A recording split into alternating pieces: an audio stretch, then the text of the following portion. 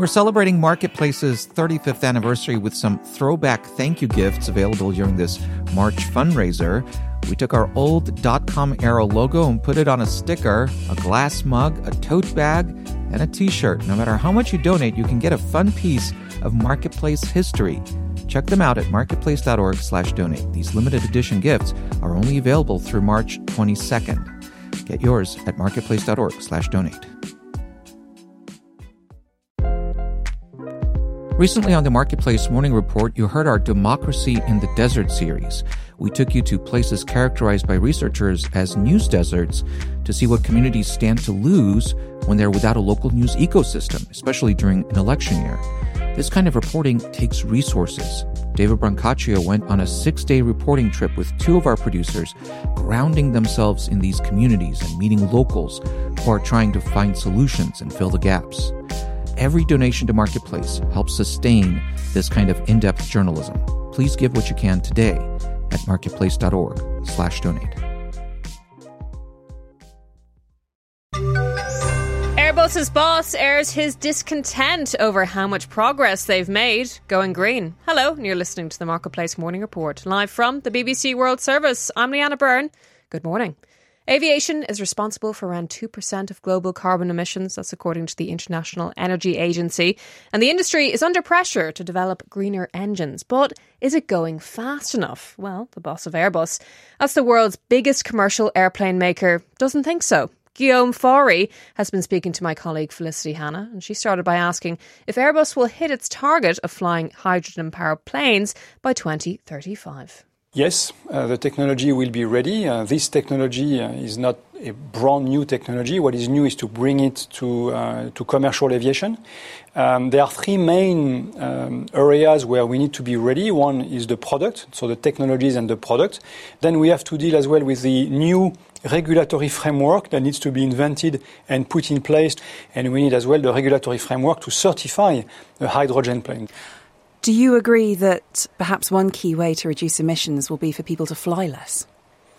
No, I don't agree with this. Planes are fantastic modes of transport, but we have the challenge of carbon, and it's on us to find a way to combine growth, demand for aviation, with the constraints or with the urgency to address climate change and therefore accelerating on decarbonization of aviation. Ultimately, I want our children and grandchildren to be able to enjoy flying on the planet. I think that's very useful and important for the human community living in peace together on this planet. But we have to be very fast on decarbonizing those products, and that's what Airbus is very committed to delivering to the humankind.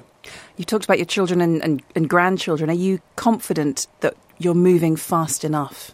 No, we are not moving fast enough. Climate change is an urgency, and I would love to be able to go faster.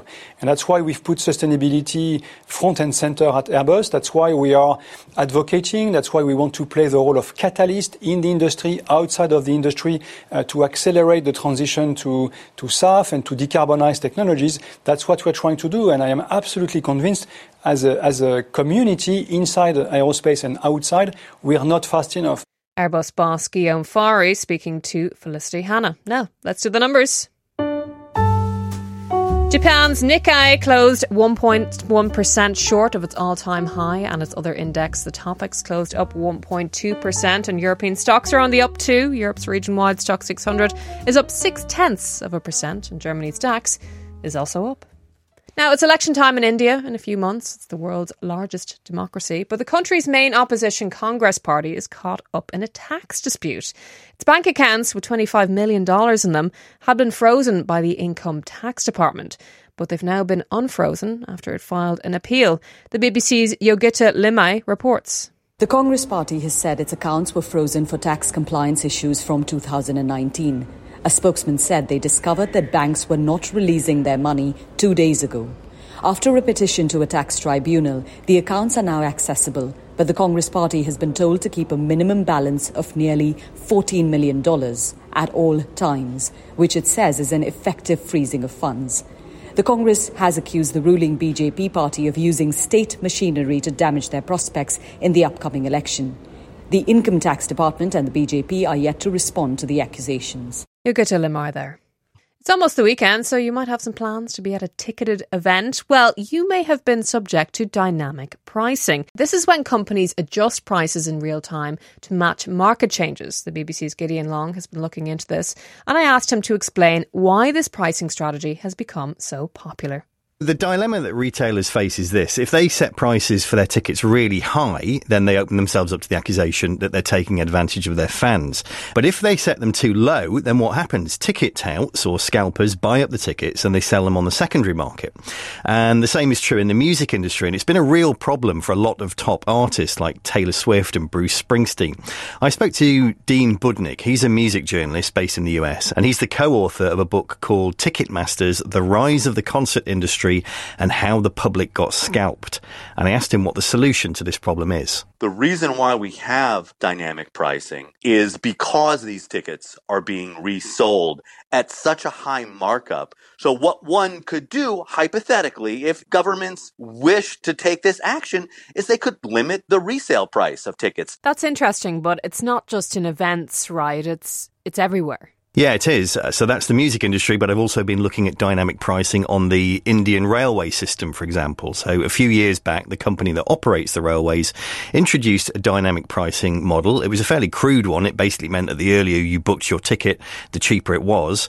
But a lot of passengers in India aren't happy about it, saying they can't really plan their journeys that far in advance, and that ultimately this punishes the poorest people in society who really rely on trains in India to get around and can't always choose when they travel, especially when they're travelling to work. Gideon, it really sounds like there's a need for regulation in this space. So many people say that it does need to be brought in, particularly because technology now means that retailers can use algorithms to change the prices for their goods and services over and over again, every day, every hour, every minute, if they want to.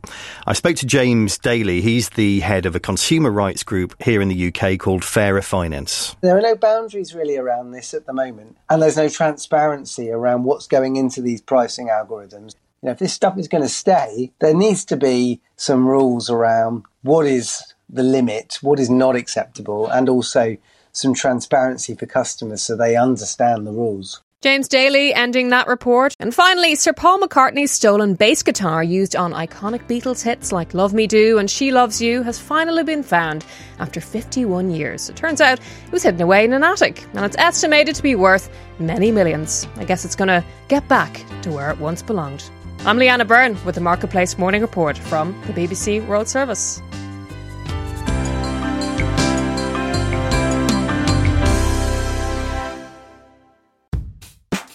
We all want to be our best selves, but it can be an expensive journey. From experimenting with alternative medicine. I was working with a natural, holistic nutritionist and never really thought about the cost. To splurging on fast fashion. I'm spending all my tips. I was definitely spending $200 a week. I'm Rima Jerez, host of Marketplace's This Is Uncomfortable. This season, we explore the cost of self-care and the real motivations behind our spending choices. Listen to This Is Uncomfortable wherever you get your podcasts.